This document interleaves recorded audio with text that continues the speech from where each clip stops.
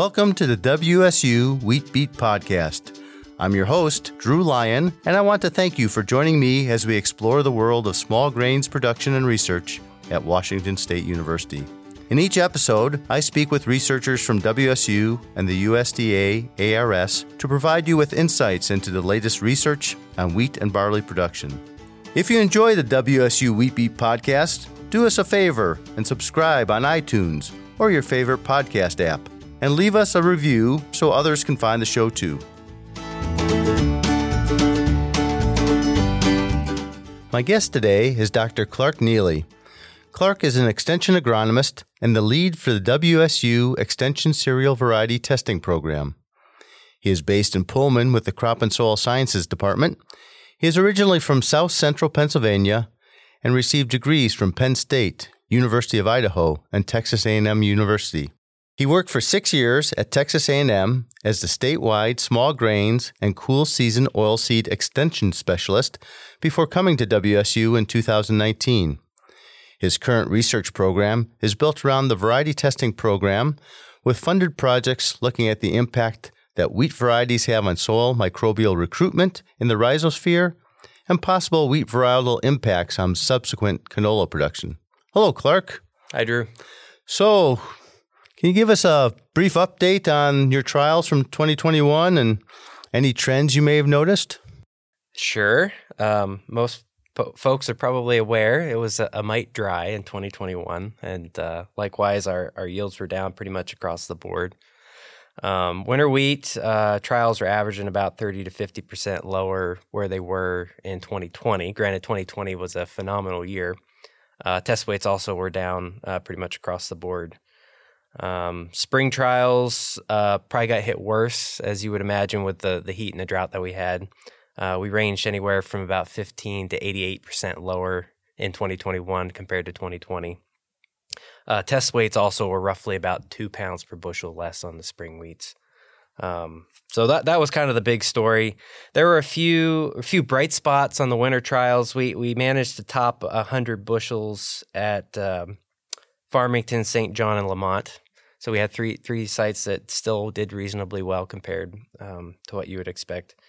Bickleton, not surprising, was our lowest. We topped out about 22 bushels there. On the spring side of things, our lowest rainfall sites, Lynn, Bickleton, Horse Heaven, they all topped out about 13 or 14 bushels. So they were struggling. On the high end for the springs, Farmington, Palouse were our best dryland sites, and they topped out about 50 bushels.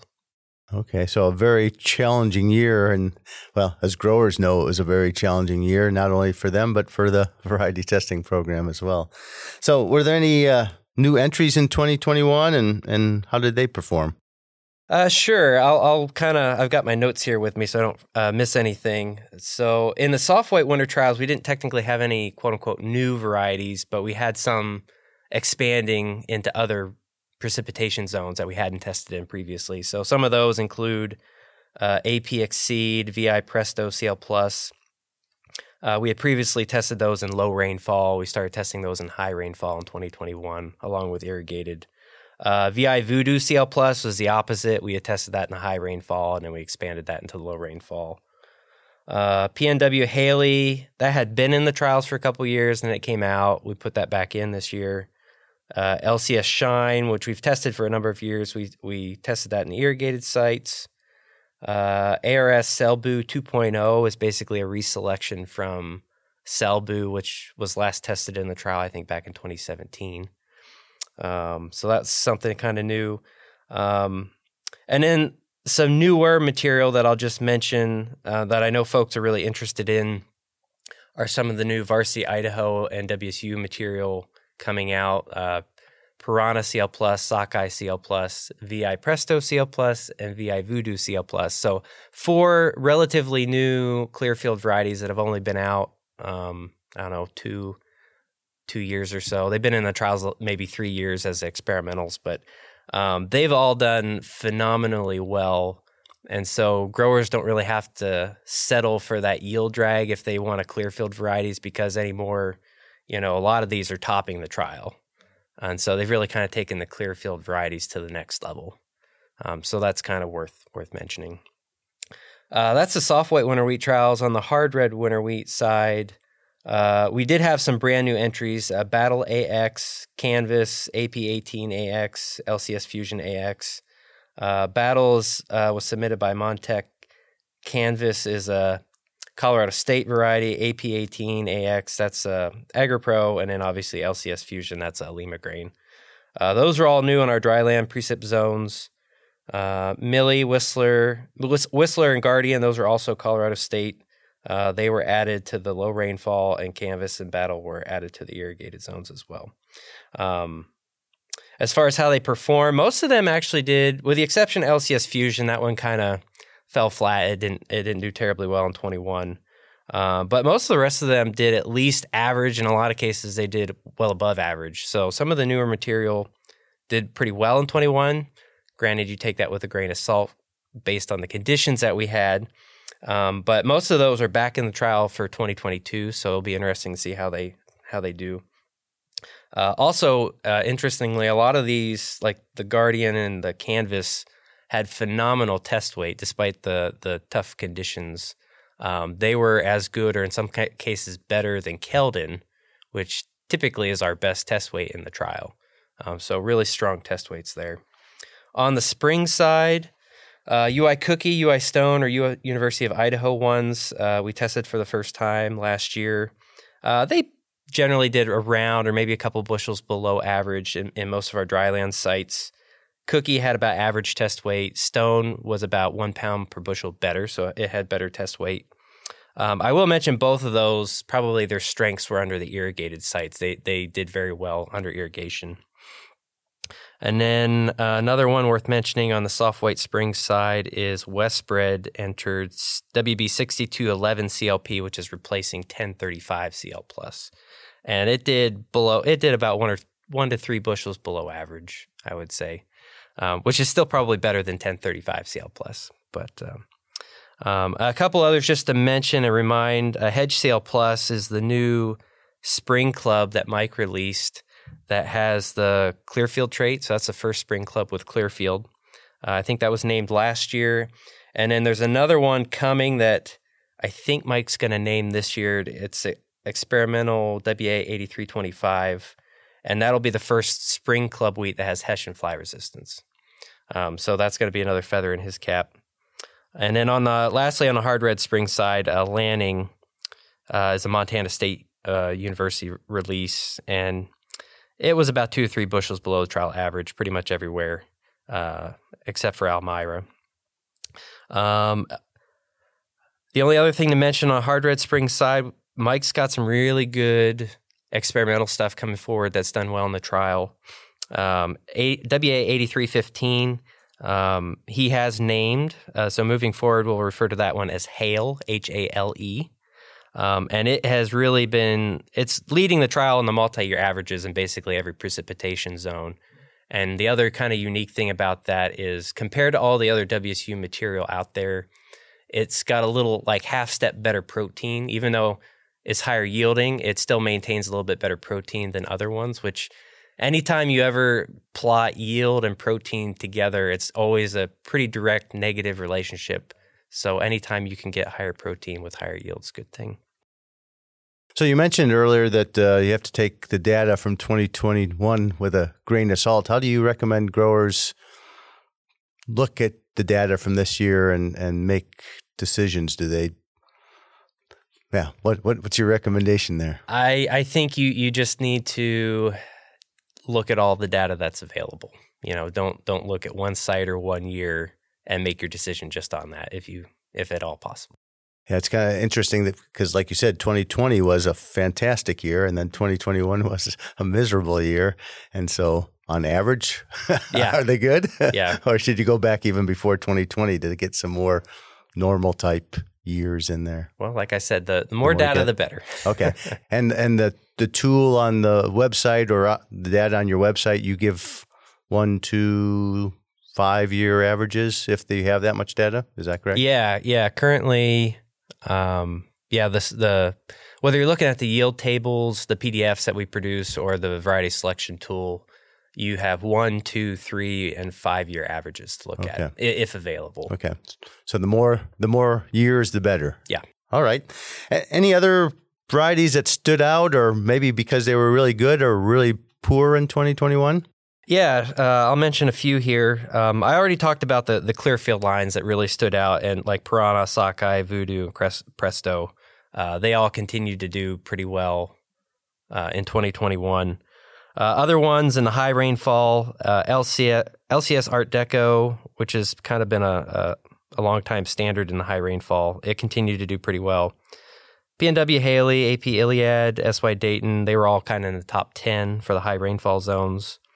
Stingray, CL Plus, Jasper, Norwest Duet, LCS Shine, AP Exceed had really strong showings in at least one of our higher rainfall zones.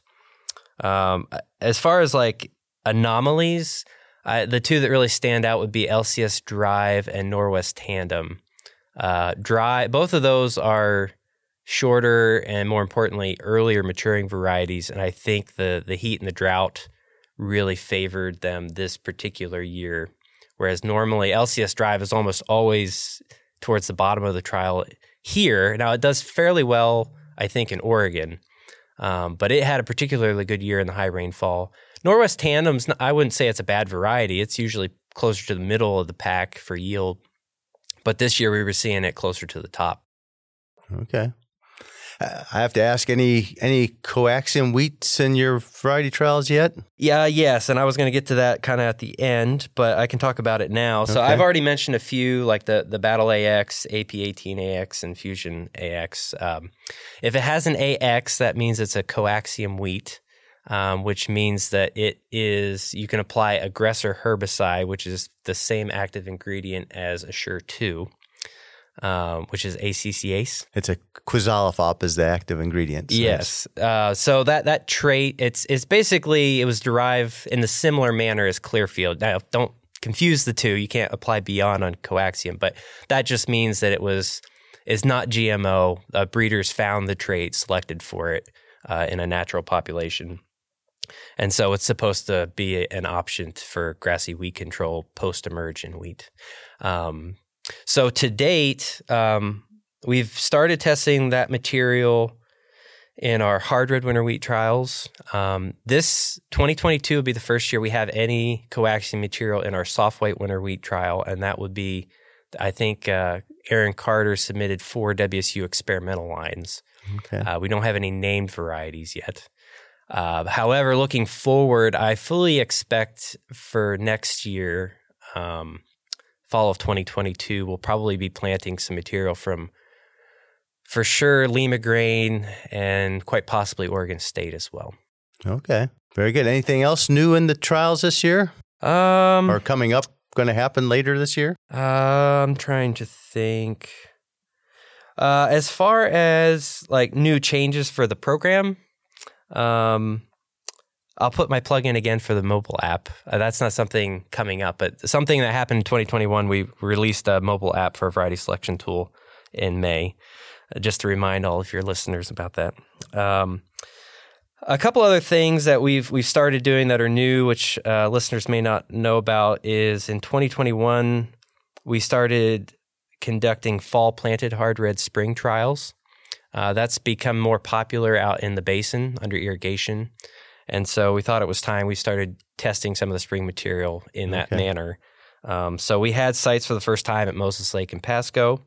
AP Venom kind of stood out there as numerically the highest yielding, and actually beat out the hard red winter wheat check by 5 bushels. Wow! So had pretty good success there.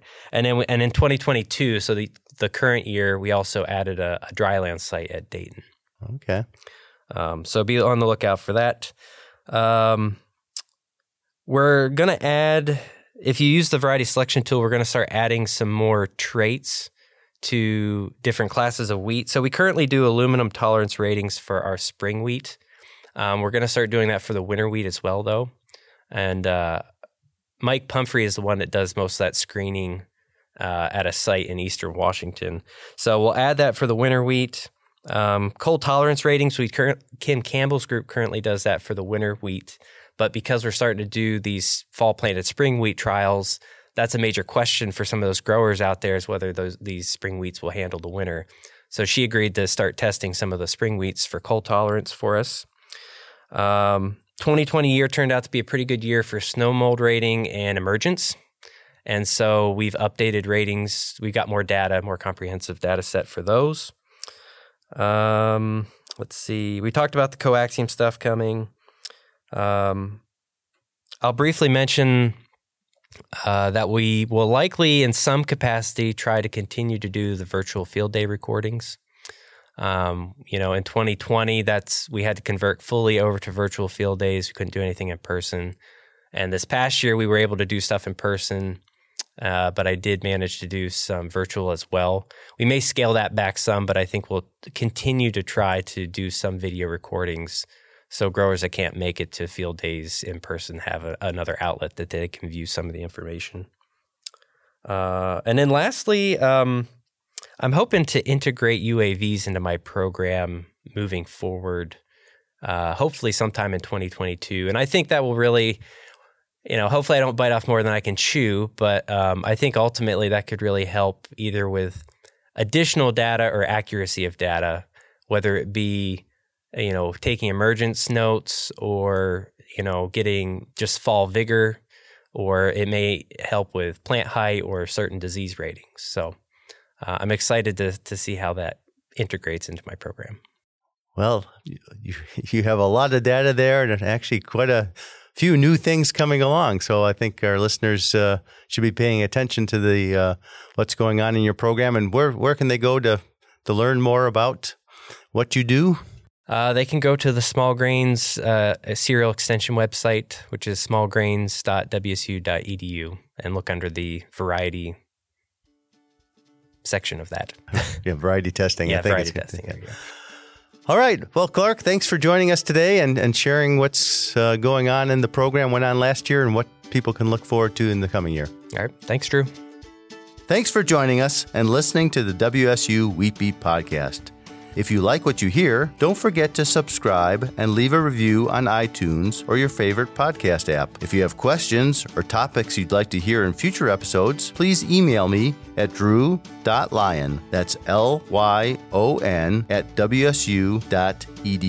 You can find us online at smallgrains.wsu.edu and on Facebook and Twitter at WSU Small Grains. The WSU Wheat Beat Podcast is a production of Connors Communications and the College of Agricultural, Human, and Natural Resource Sciences at Washington State University. I'm Drew Lyon. We'll see you next time. The views, thoughts, and opinions expressed by guests of this podcast are their own and does not imply Washington State University's endorsement.